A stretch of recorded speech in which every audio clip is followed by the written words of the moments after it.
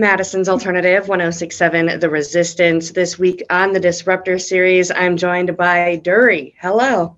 Hello. Hello. Thanks for having us. How are you guys doing? We're doing so Doing good. good. We're not quite on tour yet, but we're like in preparation mode right now, trying to Okay. get everything lined up. Yeah, we got heads down. Yeah.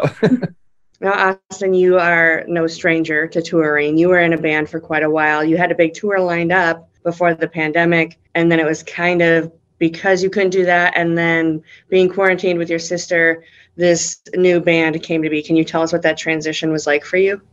Yeah. So, that was kind of like the big shakeup. I mean, I think that was pretty universal experience with COVID starting up, was everyone just kind of shook everything up and everyone, reassessed things and all that stuff. And yeah, it was kind of just like free time and both of us just trapped in the house together.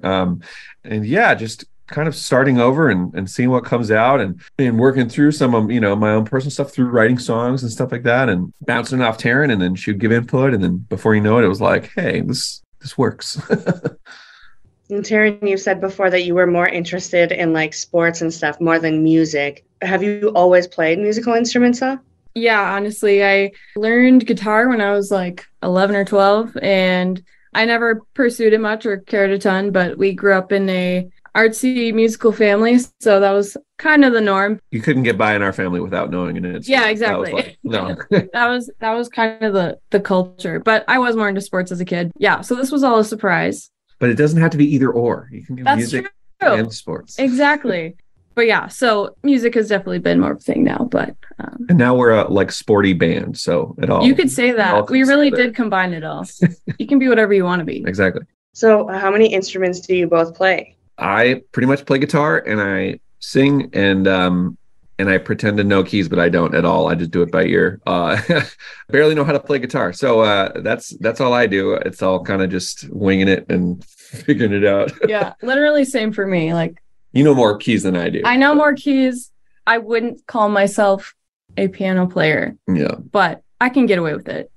Yeah. Well, they say that guitar and piano are they're similar to read if you're reading the music. So that if you can play one, You don't know how to read music. Neither of us can read music. You must have some sort of communication on when you have a thought in your head of how you want something to sound. How do you tell somebody? I mean, we kind of just play it. You kind of just like through playing the guitar or singing the part, or like when I communicate with drummers, I'll like, fake beatbox stuff to like try and get them, mouth instruments. We're fluent in mouth instruments, but but yeah, it's a lot of just showing how it goes or showing how it sounds or how you want it to sound or whatever. Yeah. Are you bringing a drummer on the road with you?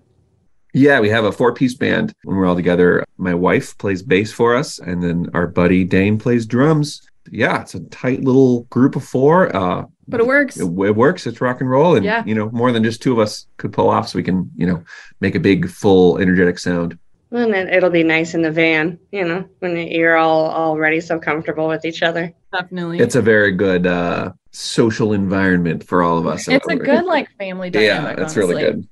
The video for Who's Laughing Now showed up on my TikTok For You page a while ago, and I was not alone. It showed up on lots of people's For You page. I heard that you guys posted a demo clip.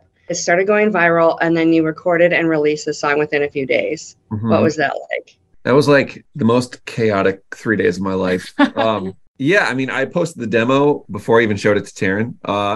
So it was news to me. Yeah, I was like, hey, guess what? This song is blowing up. Yeah, I posted the demo. It went crazy. The night that it started going off, I hit up my buddy that we record with and was like, we need to record this tomorrow, like all day. And he ended up canceling other sessions to like make sure we're going to start 9 a.m. and we're just going to go until it's done. I think we did 2 mixing revisions and then uploaded it to Spotify. It was like literally 12 hours. And I finished writing it that morning too. So it was like, finish writing, record it, mix it out right away. That's not how you're supposed to do it. Not at all. Yeah, it was just chaos. But Yeah. Was that one of your first recording sessions, Taryn? One of them, yes. We had recorded a couple things before then, like earlier that year, but yeah, I think we had like 4 or 5 songs. Yeah. Before then. Yeah, but I mean, obviously it was all very rushed and sudden, and I learned it day of. So Yeah, she's like reading the lyrics off of her phone and trying to like sing it. that happens far too often anyway. Yeah. But that's okay. That's okay. But yeah, it was crazy. I love how you guys are involved in every aspect. You guys are very active on social media. You guys do your merch. You guys respond to people. That's a lot of work to be on all the time, basically.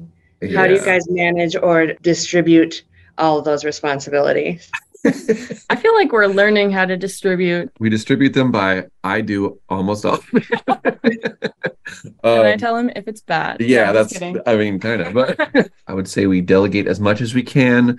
A lot of what has worked with this band is that really tight control of everything, like really, making our own videos that like are exactly how we want it to be, and doing our own social media stuff and responding to our own comments and all that kind of stuff. And it's a very full-time job, I'll say. Yeah. I feel like with a lot of it too, like as of right now, like Austin has the most experience in all of this in general. And so I'm jumping in totally new. So like we hope to distribute it more, but right now he's doing a lot of the it's workload. Like coming into this, I already had like 10 years under my belt of doing band stuff and doing social media, all that kind of stuff. So I came in with a lot of experience, and then Taryn hadn't done any of that. So it's very, you're jumping into the deep end. But we'll get there. We'll do it. You'll learn to swim someday. Yeah.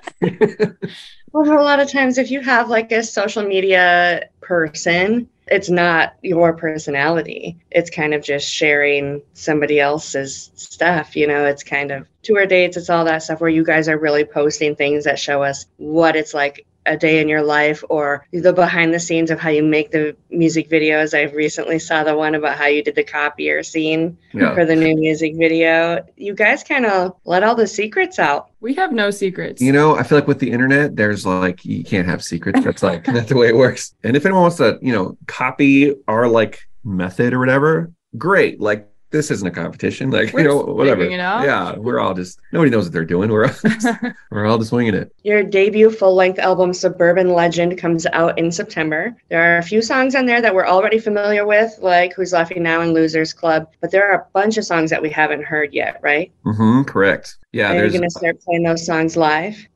We've actually been playing most of them live for like a year. Too long. Okay. We'd finish the song and it was still, we haven't recorded yet or whatever, but like we're excited about the new music. And also before we introduced those songs, we didn't even have enough songs to fill up a set really. So it was kind of out of necessity. But yeah, we've been, kind of easing the live audience into these songs so that when they hear it, they'll remember that we played it already or whatever. But there's also a couple songs that we haven't played live yet. So we're excited to get those out there and stuff. And there's also stuff that we teased demos of songs and then didn't put it out yet. Some people have heard some parts of these songs already, but yeah, we're so excited to finally get this thing out.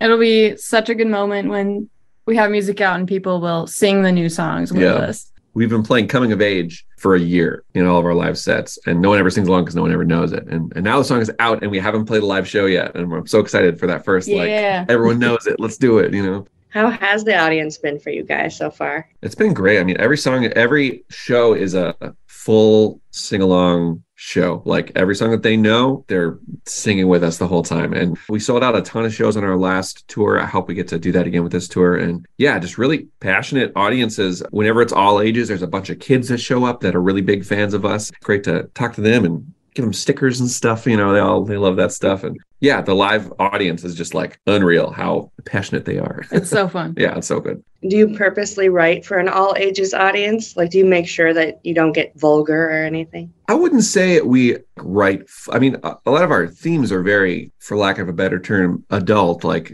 we have a song about like economics. Like that's not. Yeah. The kids really love us. But the kids love economics. No, but I mean, it's kind of like, I feel like as far as like vulgar languages, I'm not going to use that if we don't have to. There's always another way to express what you need to express, and that keeps things accessible. And I like that. Yeah. And so you do have a tour coming up, but there's no Wisconsin dates. Is that because you're from Minnesota? There's this problem of our Minnesota shows are always huge and people travel from all around. So every time we play in Wisconsin, we're taking away from our next Minnesota show. And it's kind of dumb. I want to do some of our neighboring states sometime soon, but it didn't work out on this tour. Across the border. Otherwise, we can go south and see you in Chicago, December 13th. Also an option, yes. Yeah. Maybe we can get you guys to stop by for lunch on your way back to Minnesota from Chicago. Yes, depending on how the weather is. Yeah. Yes, we'll have one big lunch party Yes. for Wisconsin. Not a show. Just everyone come on. Yeah. I think that'd be fun. We can play your CD. Just have that going in the background while we eat. Yeah. That's way easier than playing a show. Yeah. Well, thank you guys so much for taking the time to talk to me today. For sure. This was great. Great to meet you. We're going to check out Who's Laughing Now by Durry right now on The Resistance.